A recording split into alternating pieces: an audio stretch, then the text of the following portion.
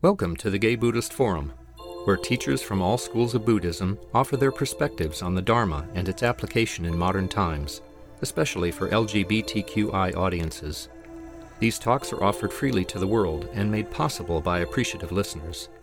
If you would like to support our efforts to share the Dharma with underserved audiences, please visit gaybuddhist.org. There you can donate, find a list of upcoming speakers, or enjoy many hundreds of these recorded talks dating back to 1996.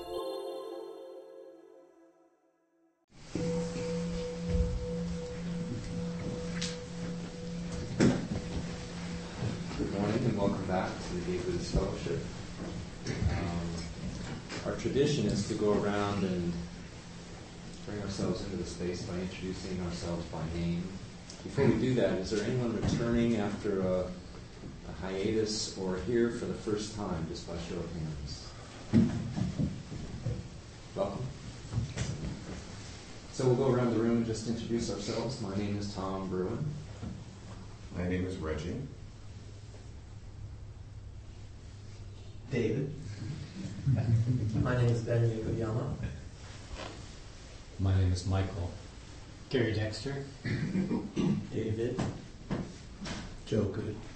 Amir. I'm George. I'm Bonnie. My name is George Chen.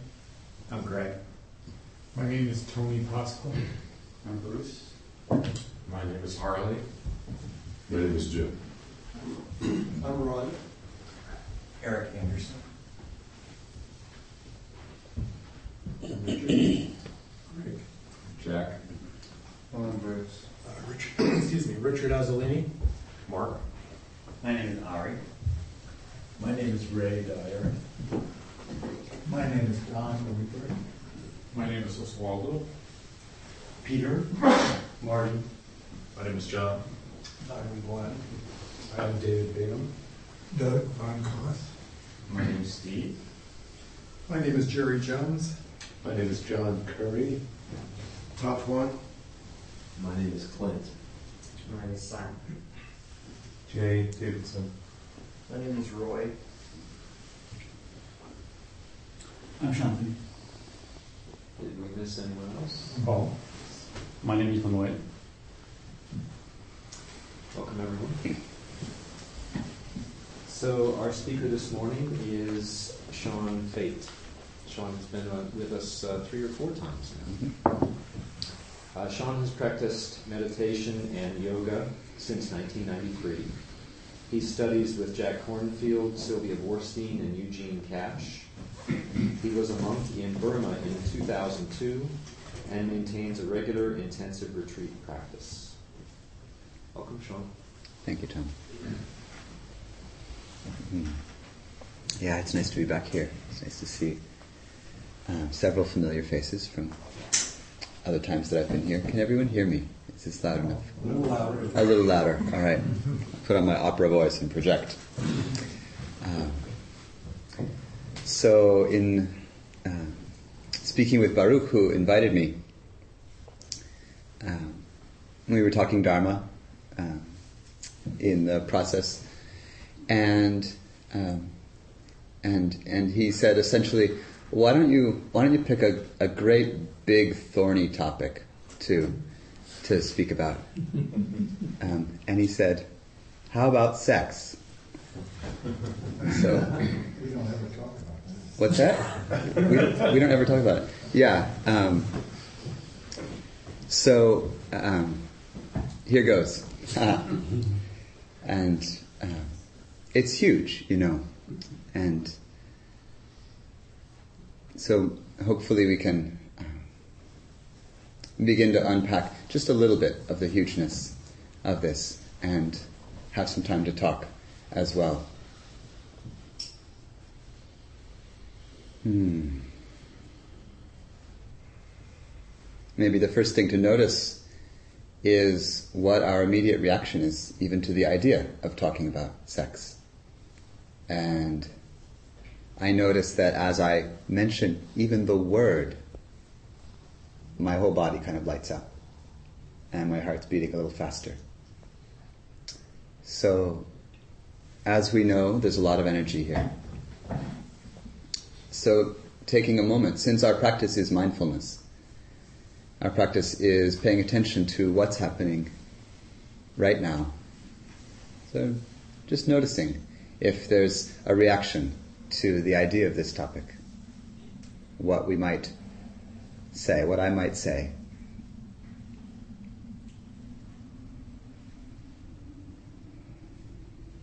And in a way, this moment of noticing is, maybe it's the most important thing that I could say about this topic, or to shine the light of practice, of our mindfulness or meditation practice, our Dharma practice, on the incredible web of content and story and energy and social conditioning and physical sensation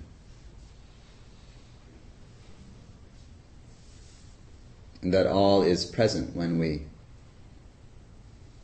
are going to talk about or think about or act on sexual energy.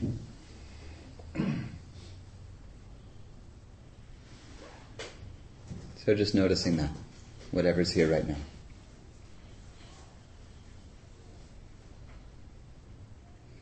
So we all know that sex is an incredibly powerful force.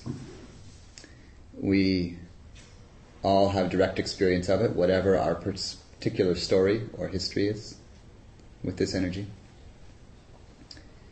And we all, many of us, if I assume that you're something like myself, probably have a thorny or complicated history with sexuality, with sex energy.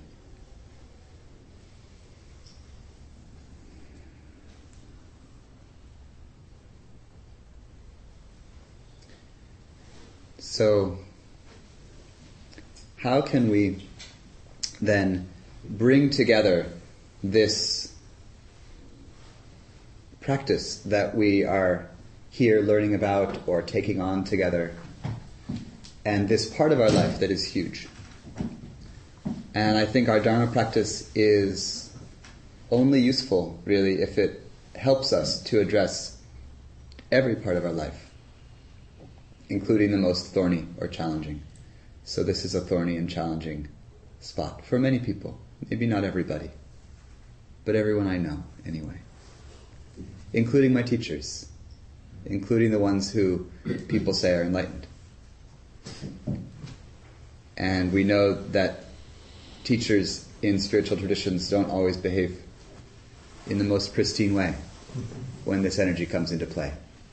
So we can infer from that it stays challenging for a really long time.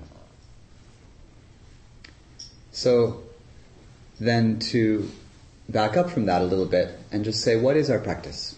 What are we doing here? And one way of understanding Dharma practice or Buddhist practice is in light of what the Buddha called wise view, which in a way means we have all the stuff of our life, all the dramas that happen, all of the business and relationships and everything, the everything of our life. And one way of making sense of it is to look at it in the light of what the Buddha called wise view. So view, the way you look at things. Right? And a view is kind of a lens through which we look at things. So, when I was a teenager, I had the view that life sucked really bad, and that everyone was basically hopeless. This was a view.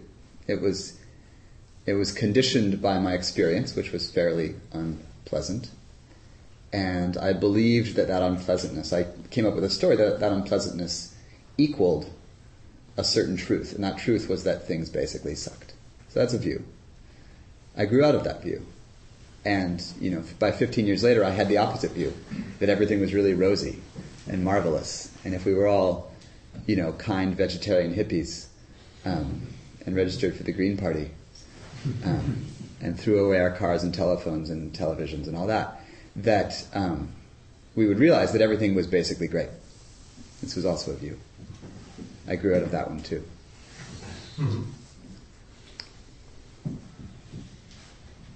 So the Buddha proposed that there's a view that's more useful than those kind of views. And the view that he proposed is called the Four Noble Truths. And I imagine many of us here have encountered that teaching. Has anyone here never encountered the teaching or heard of the teaching of the Four Noble Truths? Brand new. Great, I'm so glad. So then we don't have to have a Dharma talk about that, because sex is more interesting. Here's the quickie Four Noble Truths. Stuff is hard. It's hard for a reason. It's not... Let's see. Stuff is hard. It's hard for a reason. It's possible to be free of that hardness. That's my quickie. The third truth is it's possible to be free. The fourth truth is how can we be free? So there's four. And in thinking about talking, kind of aiming myself toward sex as a topic, there's a lot of flashy stuff that could be said about it. We could get tantric and talk about cultivating sexual energy as the, uprising and dissolving of universal chi or prana or shakti, and how that's possible in partnership or alone as you push energy around the body, but that didn't actually seem very important. What seemed important was, here's a place where we get stuck a lot. What can we do about it?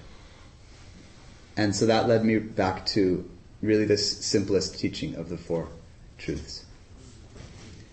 So in relation to sexual energy, maybe the way that we can frame the truths is, here's a channel of our experience, our sexuality, in which it's really easy to get stuck. And by stuck, I mean to have thoughts that lead to action that are harmful for ourselves and others. Or to experience energies in our body that lead to thoughts, that lead to actions, that lead to experiences that cause suffering or stress or harm for ourselves and others. And the teaching is that it's possible to be free of that. And it doesn't mean to be free of the energy or free of the actions of sexuality, but it means that it's possible to work with them in a way that doesn't cause harm and suffering.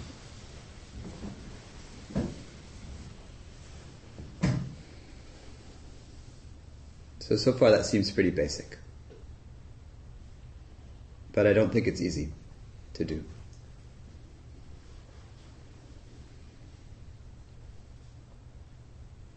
And one of the things that happens as we practice for a while is we can be sitting, or we can be on retreat, or we can be in a group like this, or anywhere in our life, once we've started to pay attention to what happens moment to moment.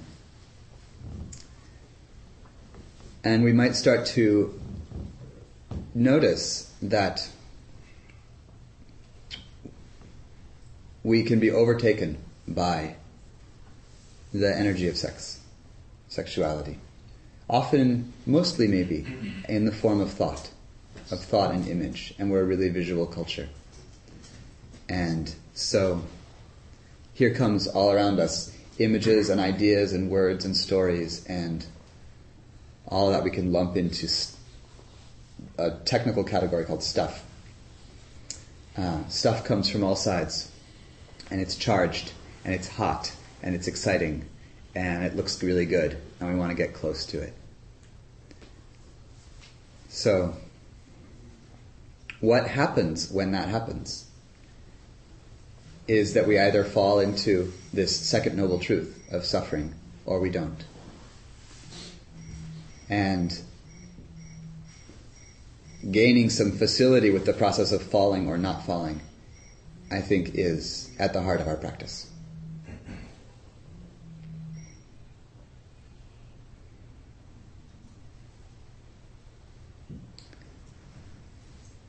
One other thing that often happens as we practice This often happens on long retreats where we talk about it a lot.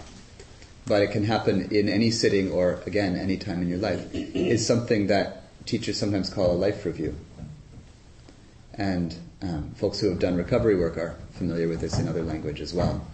That here I am sitting and practicing, I'm paying attention, here's what's happening, oh, here's my breath, here's some sensations in the body, everything's fine, I'm present, I'm in this room with all these nice guys, no problem. And then out of the blue, oh, that thing that happened when I was da-da-da age, there it is, and I'm feeling it again. And, oh, I said that to that person. I did this to that person with this person. Ouch. For whatever reason, it seems like most of the things that come up are difficult. I don't know if this is everyone's experience, but my experience is when I get suddenly caught in thinking about the past, mostly I think about stuff I've done wrong. Things that have gone how I didn't want them to. So regret. And one of the hardest things about regret is that it's very difficult to become calm and happy when there's a lot of regret going on. And again, maybe it's different for a lot of folks, but I notice in my own web of regrets,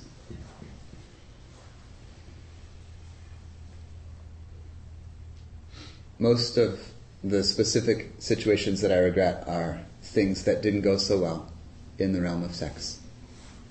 I did something or said something or engaged in relationship in a way that was unskillful, and hearts were broken, feelings were hurt.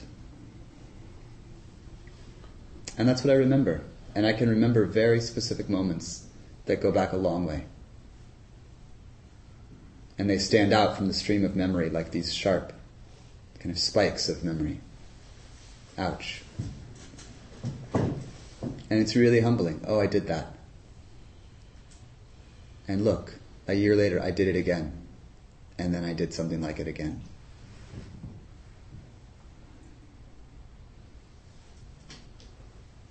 So we can't fix the past. But we have the invitation through our practice to attend to the present and to act as skillfully as we can in the present.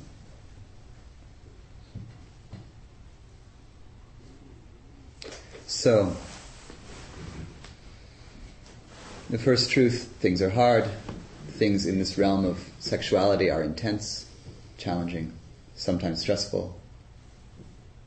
I don't want to just emphasize the negative, so maybe we can also know that they're powerful and intense and potent because there is in that energy also this incredible force, right?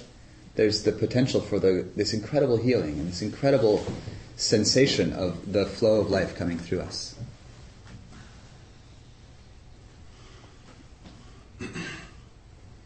A woman Dharma teacher at some point was talking about emptiness and kind of grand Buddhist topic. Not going to have a Dharma talk about emptiness. But said, emptiness is marvelous. Men love emptiness, he said. And their favorite moment of experiencing emptiness is orgasm. And it points to something. She was being a little tongue-in-cheek. But it points to something that I think is true, which is that in the peak moments of sexual energy flowing, we can actually feel the small self, the constrictive personality, our limited sense of who we are dissolve. And there can be something really huge, vast, beautiful there.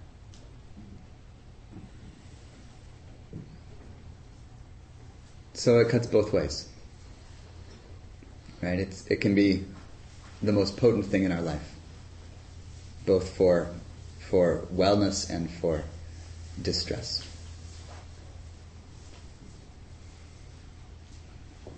So then practice. How do we practice with this?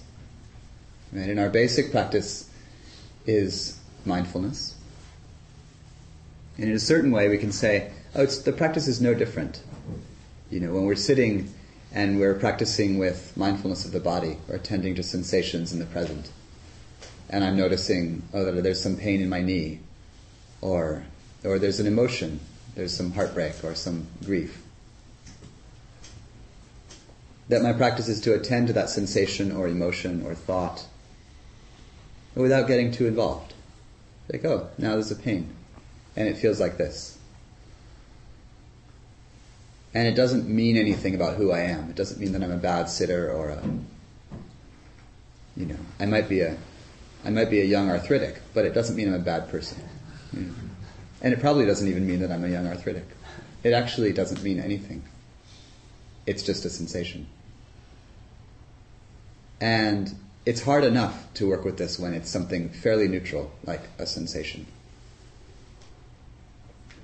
When it starts to get more charged, like an emotion, it's much more difficult to remember. It's really just remembering that it's not so much about us.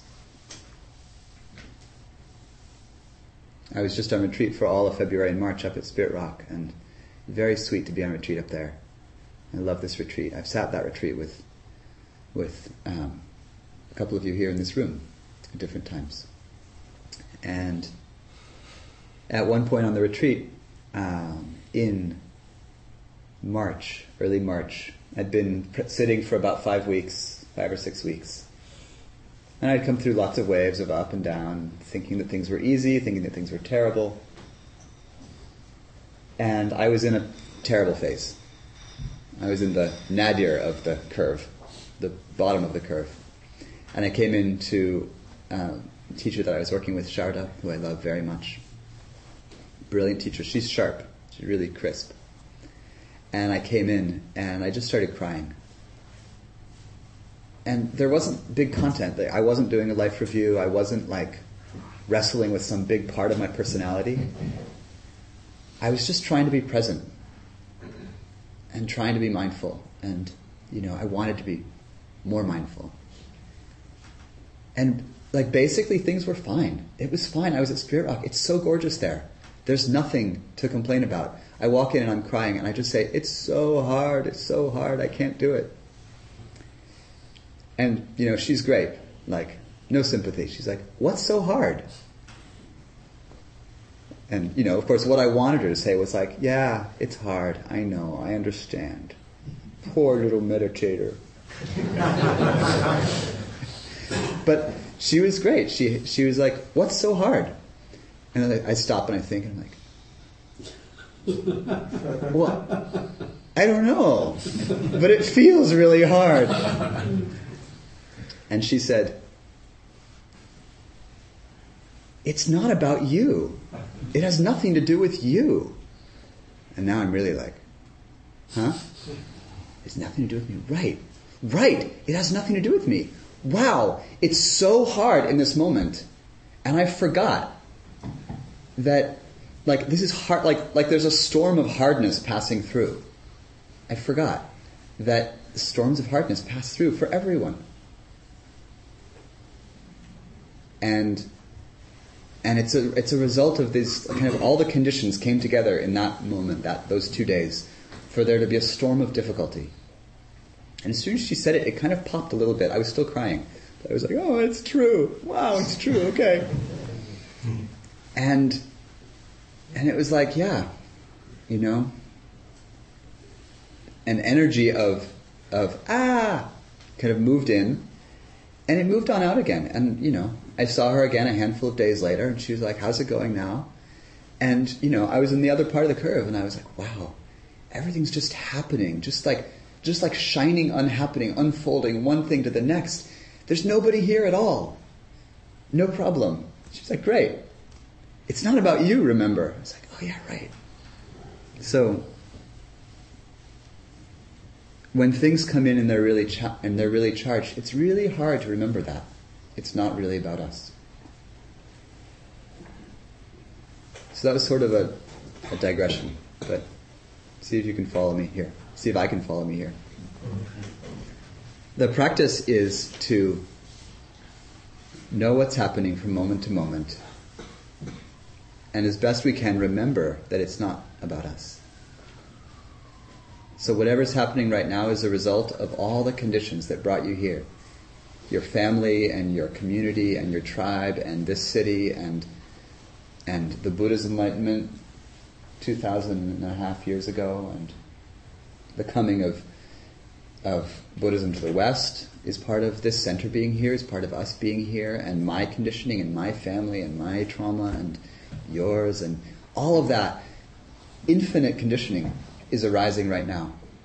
So whatever's going on for you, whatever your drama is right in this moment, whatever mine is right in this moment, we can notice, oh, it's all just happening. It's not so much about us. So then the practice is just to notice that. Oh, look, this is what's happening. I'm talking about sex. I'm sort of winding around it in some way.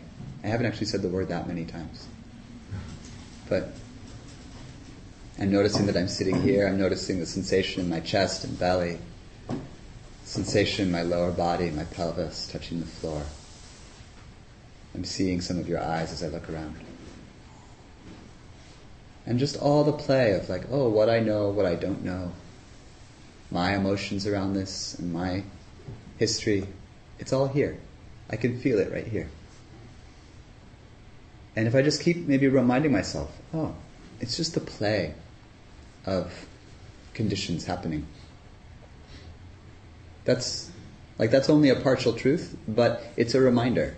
It reminds me not to take it so seriously or not to take it so personally when it gets hard. So a little bit about practice itself. The practice of transforming the stress of things that are charged.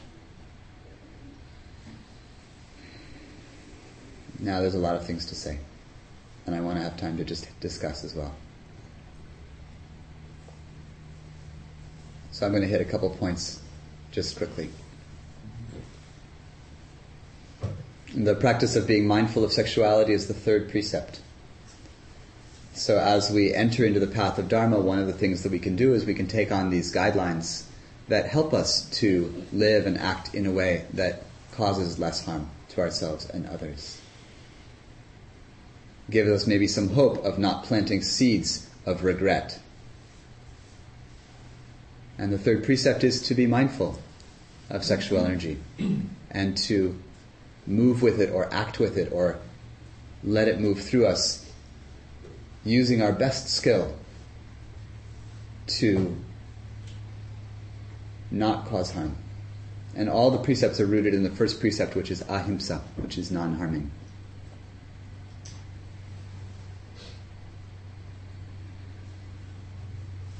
It's important to mention when we mention precepts that they sound like commandments. Don't cause harm. And that's okay. Because I think it's important maybe to be a little strict with ourselves, because sometimes we're like 2-year-olds, and it's sometimes important to be strict with a 2-year-old. Don't cause harm. Don't run out in the street. But because sex is so potent, every authoritarian regime in the world has come up with a way to try to control it. And they all fail, but they try, which means that all of us are conditioned by repression around sexuality. Everyone in this culture is conditioned by the fear of sexuality that's transmitted to us through church, family, school, neighbors, whatever, wherever it came to from you. And in the gay community, added to that repression around sex that everyone feels is discrimination and fear. So we all carry that. However we express our sexuality, whoever we're attracted to in any form. So knowing that that's true, I think is important if we take on the precepts. Because we don't want to take on that third precept. Oh, I should be mindful of my sexuality, how I work with it. we don't want to just add fuel to the fire of discrimination or fear of that energy. So I don't know how to completely uproot that thing other than being mindful as often as I can of it.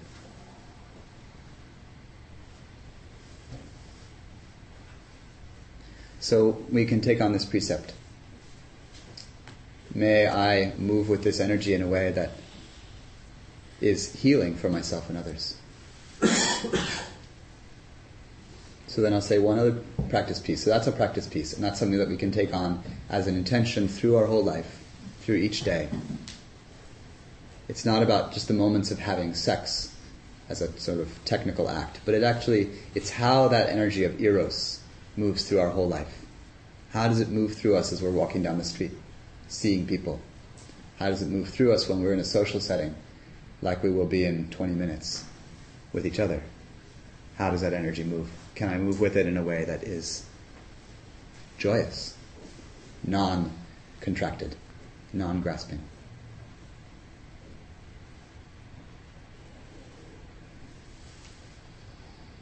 So then one more practice piece, and this is directly about back to the Noble Truths.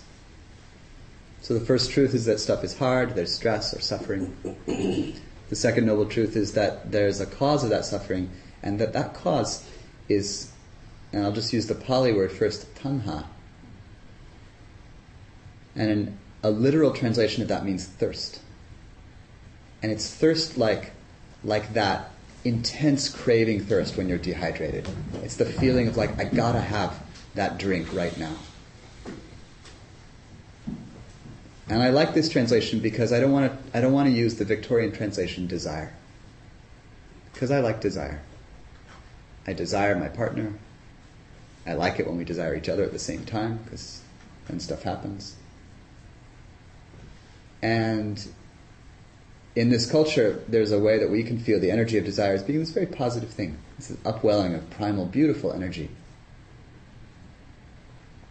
But, right, desire so easily falls off the edge of this cliff, or falls off this very thin line into grasping. And grasping basically is like, I want that, I'm doing it with clenched teeth. I want that, and if I don't have it, it's going to hurt more. So then, as soon as that happens, I'm suffering, the object of my desire maybe is suffering. And then I act on that, and all sorts of difficulty ensues. So part of our practice then is to tease out the clenched desire from the open, broad, bright desire.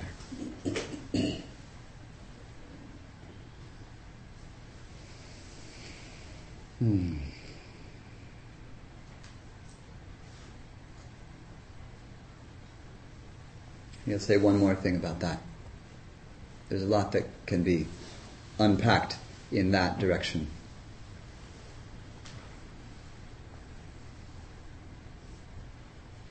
The third precept, when we chant it, we chant a word called brahmacharya, which is an old Sanskrit word that sometimes is translated as celibacy. But that's for monastics, that's for monks. And I was a monk for a little while. I was celibate for a short period as a monk. Being a monk is great. None of us in here are monks. Unless you're in disguise. You left your robes at home.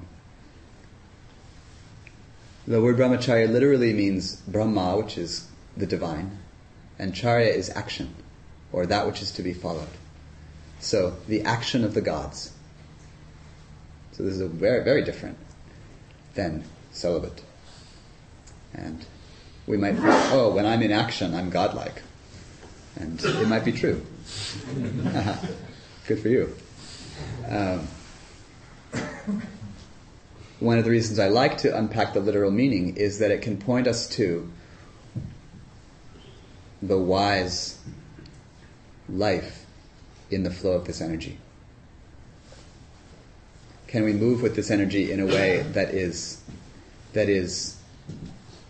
resonant with or like that which is divine, that which cares for everything, that which is the benevolent energy of everything. Whatever we think about gods or that word.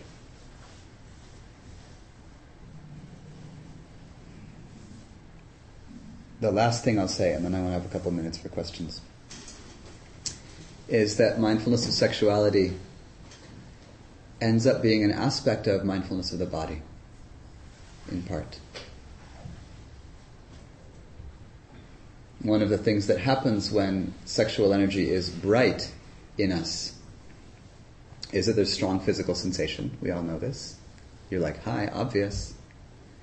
And one of the things that we may not notice is that along with that physical sensation, that is quite pleasurable often, can be substantial mental activity. In other words, we think a lot about sex. And when sexual energy arises, we can often get very thinky. Thinky is a technical Buddhist term. It's a translation of the Pali word papancha, which means thinking lots and lots and lots uncontrollably about something and jumping from one thought to the next. So I'm walking down the street, I see hot person X, and if I just stop there, there's no suffering. Seeing. And maybe there's a thrill in the body. Feeling. No problem. But if I jump from that into, he, she is delightful, desirable, maybe I should flirt, maybe I should say something, but I'm not wearing the right shirt today, I'm not in my most attractive, and thinking. Suddenly, there's stress and suffering. And suddenly, I'm all in the mind. Where'd my body go? I probably completely missed that really lovely little rush of And which is more pleasurable? Yakking to myself about who I am and who that is and how it's all going to go wrong? Or feeling the little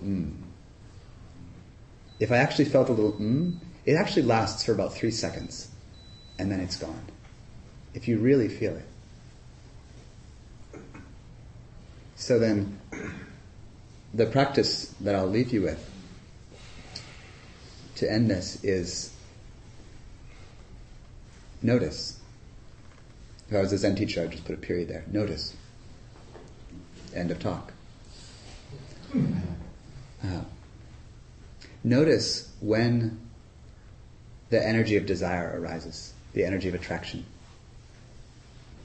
And see if it's possible to tease out, this is the thought, and this is the sensation. And you can see them both kind of bubbling away at once. Here I'm making a fantasy about this thing, it's really cool. Cool, hot, whatever, right? But then if I drop away from that into the body, there's this buzzing in the groin, there's butterflies in the stomach, there's pounding in the heart, there's goosebumps all over the body. However that plays out for you. Yum. Or whatever. But you can feel it. That's the sensation. And the fierce practice of it is to keep setting aside the mind part. Nothing wrong with the thought, there's nothing wrong with the fantasy, but we get lost there so easily. So, just as a discipline, what's the body feeling? What does this feel like in my body? And then stay with that until it changes. If we had more time, we could do a little tantric exercise together. But we're not going to, because I want to have 4 minutes for questions. And be one of the miraculous guest speakers who actually ends on time. We'll see if it happens, but that's the practice. Sense the body. Stay in the body. Notice when sex appears on your horizon and how easily we jump to the mind. And then say, what's my body doing? And so that's a beginning to mindfulness of that. All right, so just a couple of questions. Anything burning? It's not so much a question as a statement. This past weekend, Good. I was at a men's retreat, and I led 2 erotic touch exercises. And the overriding focus was bringing mindfulness into that. Yes. And communication, and asking for what you want, and being in service to the person. And it's just amazing talking with the men that we say there's so few opportunities to practice. I practice meditation, I practice yoga, and now I practice being erotic. And Right. I think that the modeling we get, most pornography is pretty soulless. So I think there's a need for, how do we actually put these erotic ideas into practice? How do we practice our erotic lives? Yes. And certainly, we mostly practice meditation and yoga in our own bodies. We can practice in our own bodies as well, right? So we don't need a partner to do that practice. And when you get to be in a situation like that, that's quite a precious situation where you can be communicating and mindful with each other. Well, you're emphasizing. Right. You're not just turning people loose, but you're trying to keep them focused on what there's a whole. Yes. So I think we need more of that. I'm with you. Anything else? Yes. Yeah, I just want to And there was follow one up of you. on what Richard said. I've been involved in other Buddhist communities besides this one, and it seems like the definition I have about right sexuality is sexuality in a committed relationship with one other person. Uh-huh. And the fascinating thing about Buddhism is when it goes from culture to culture, it takes on aspects of that culture. Right. And I think one thing that the gays and lesbians can bring, well, probably more gay men, can bring to the table of Buddhism is challenging that what I think is rather limited view about proper sexuality or right sexuality. And I wonder if this is ever discussed about, in the Buddhist communities you travel through, that, maybe we ought to expand what's right sexuality, where it doesn't have to be just within a committed monogamous relationship, but maybe we can explore being sexual with other people in a way that's even not casual, but in a way where it's still open and loving and honest, and nobody walks away hurt. So it's that last line that's important. And the question about it, and I think the reason the traditions, well, first of all, the traditions are patriarchal and they come from a tradition of, sexuality being an object of control. So that's where that comes from in Asia, very particular structures. So we have the possibility of doing something else here, but it all hinges on that last line, so that nobody walks away hurt. So then the challenge that I would give in relation to that is, and I'll give disclosure that I'm in a non-monogamous marriage right now, so I'm practicing that as well. But the challenge I would give to that proposition is, why do we want that? Why do we want to do that? And to really ask ourselves what's happening there when I want many partners or a casual, the word you used, ethos around my sexuality.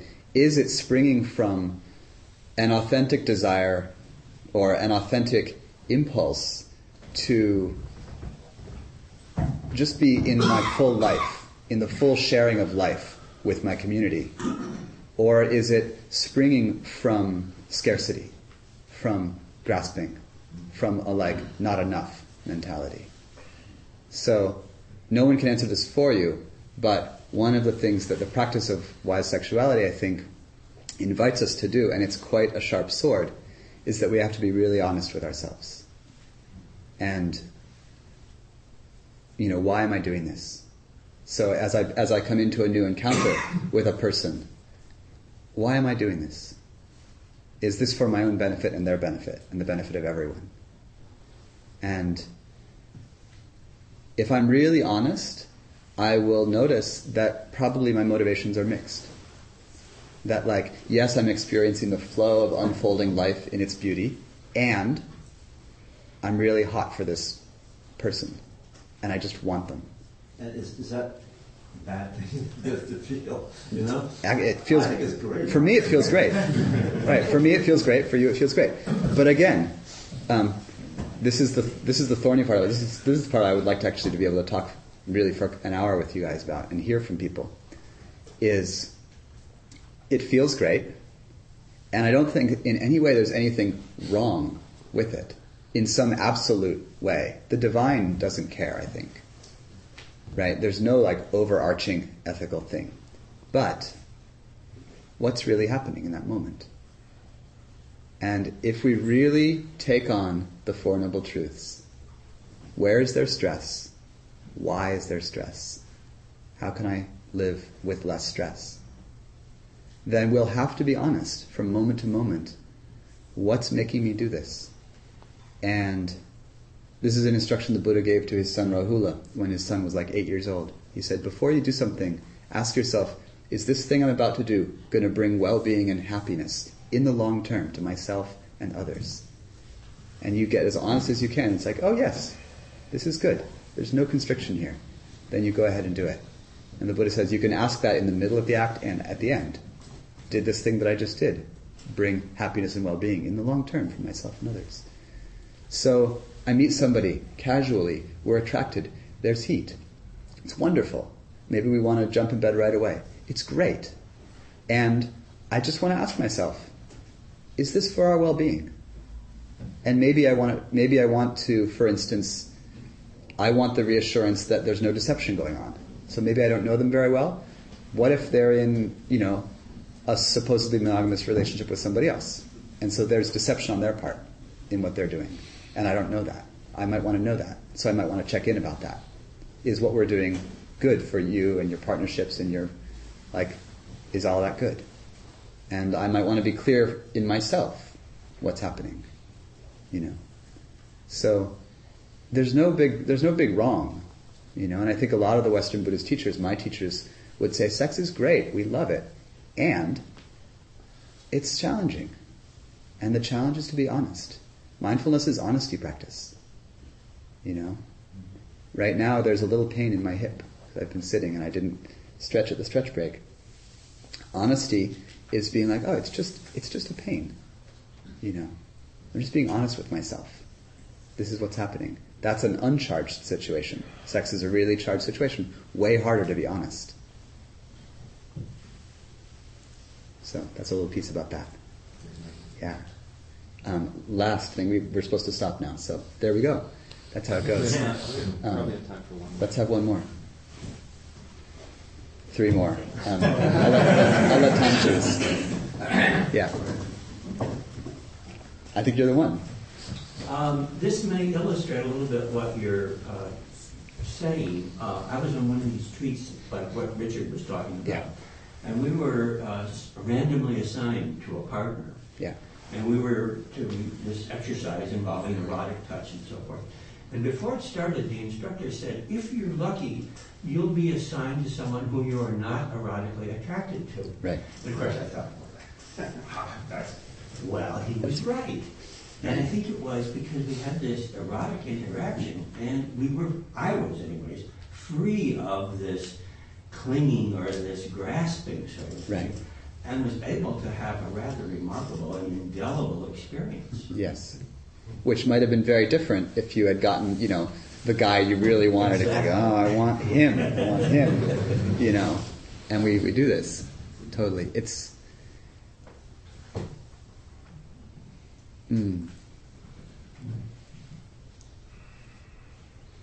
really deep, this energy. It's so powerful.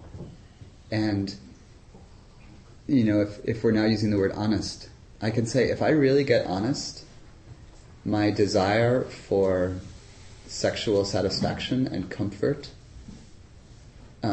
is driving the bus a lot of the time as I wander through the world.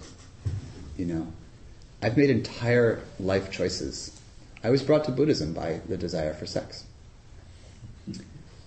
In a long, convoluted story that I can't tell because there's no time. But there you go. Yoga as well. And lots of things. It goes on and on and on and on and on. How many big decisions have you made because somebody was, So,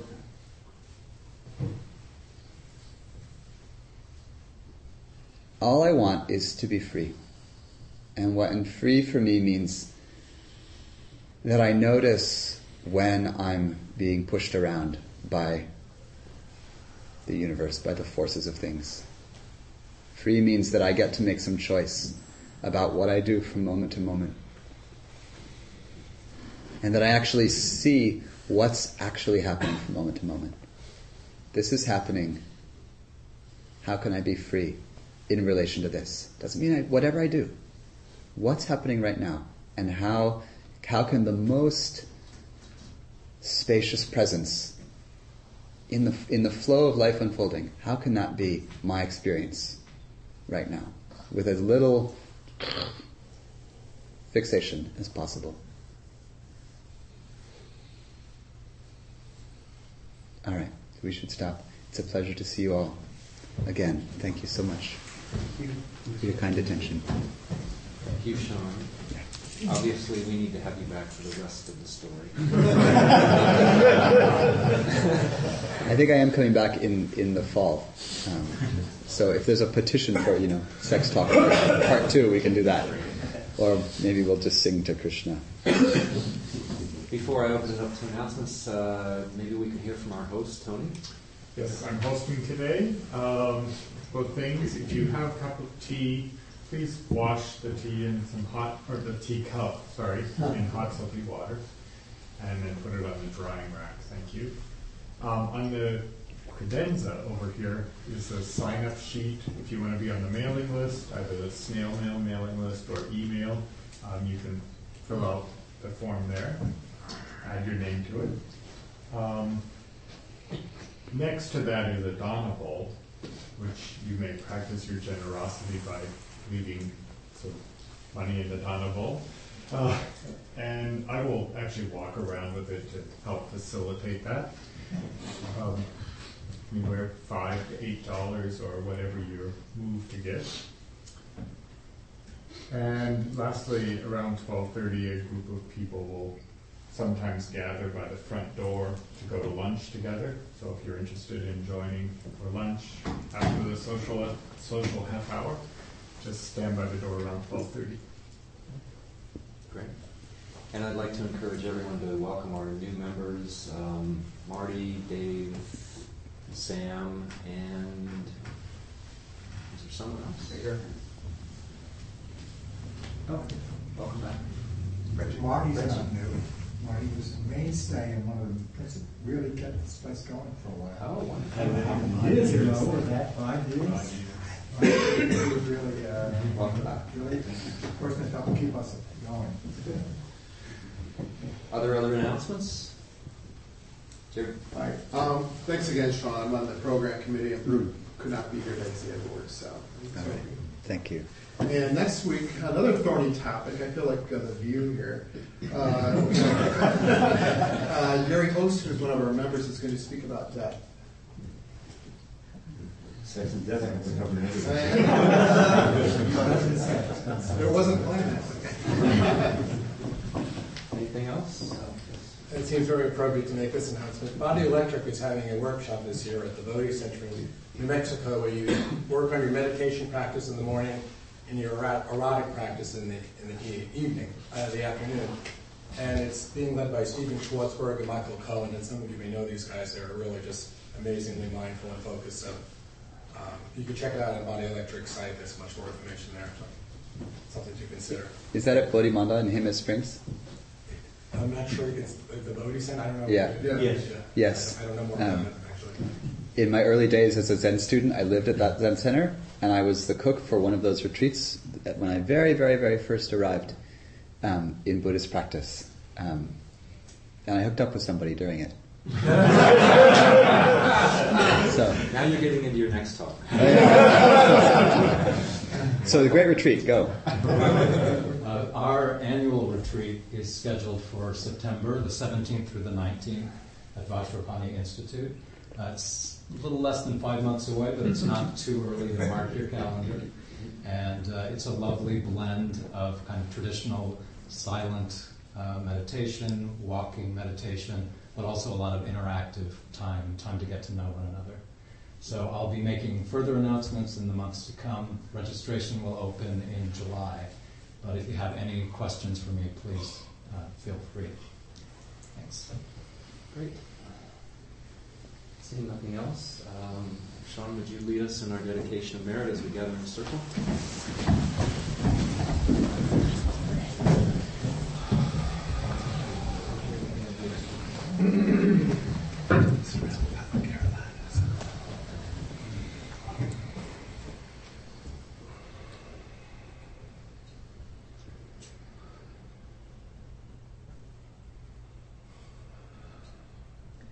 As our practice is a blessing and a refuge and a safe harbor for us amid all of the waves of our life. So we send our wish that the blessings and merit of our practice ripple out in all directions to touch all beings. May everyone know refuge and safe harbor, clarity of mind and heart, in the presence of everything potent and lively that arises.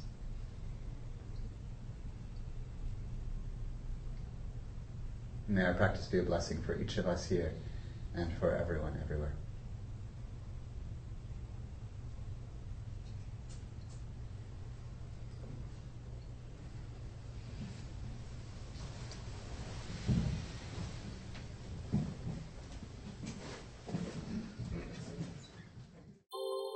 Thank you for listening to the Gay Buddhist Forum.